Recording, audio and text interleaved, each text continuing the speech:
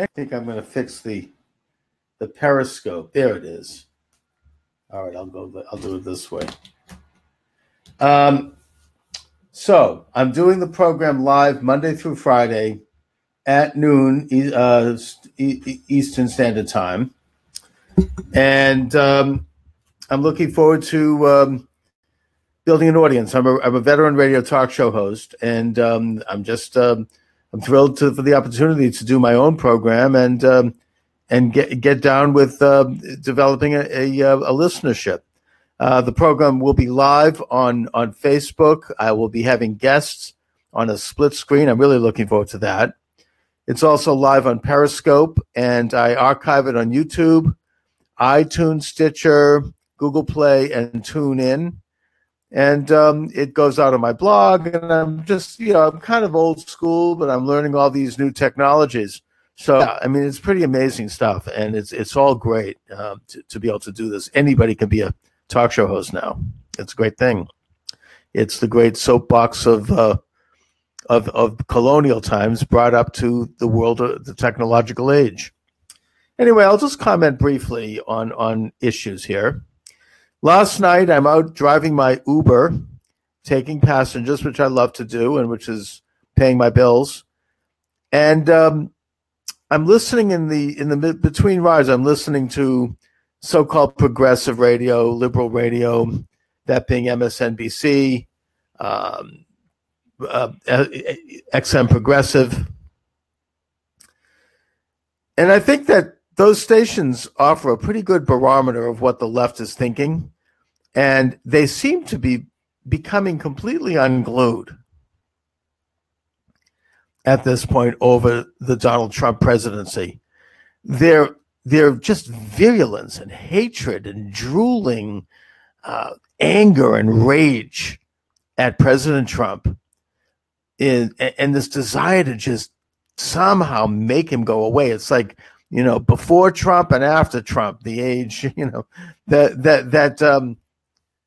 what it tells me is that President Trump is doing quite well, and he is. And the better he does, the more angry they're going to become, to the point where they're just like, it's like they're trapped in some kind of a bottle and they're going nuts. And, they can't take him on a policy, because his policies are winning. The tax cuts have offered a real boost to the economy. You've got the $1,000, $2,000 bonuses, which Nancy Pelosi called crumbs. I love that one. That was the last time they tried to take on a policy. You've got the sunsetting of Obamacare, which is going to eventually lead to more competition in the market and a drop in the cost of premiums, because the mandates are going to start to disappear. And insurance companies will have to compete over state lines and other factors. You've got American increase in prestige all over the world, the defeat of ISIS. South Korea has praised the United States for containing North Korea. The President Trump's trip to Davos, which drove them absolutely nuts. He was well received, and his message was well received. I'm putting America first. You can put your countries first. Come to America and do business. We'll do business with you. But from a standpoint of strength and a standpoint of sovereignty. So they're going berserk over that. But the real thing that scares them more than anything is the fact that President Trump is making inroads in the minority community. That terrifies them. That's why they're ramping up this bogus, that Trump has something against black people and that kind of stuff. They throw out those names, white supremacy and whatnot. Really ugly, real personal stuff. A recent poll indicates that Trump's support among black men has doubled this year, from 9% to 18%. Now that's still pretty low, but it's enough to make their knees wobble. And I think that we're going to see this year more increase in President Trump's support, not only amongst minorities, but amongst millennials, who are going to realize that the left offers them nothing. For millennials, it offers them social acceptance and dates and being one of the beautiful people. For minorities, it offers them only two things: abortion and welfare.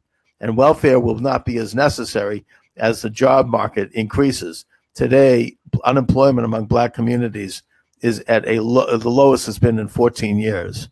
And they're realizing that President Obama, while he had a wonderful image, and while he should be applauded for that, and while he wasn't horrible, nevertheless didn't do a lot for minorities.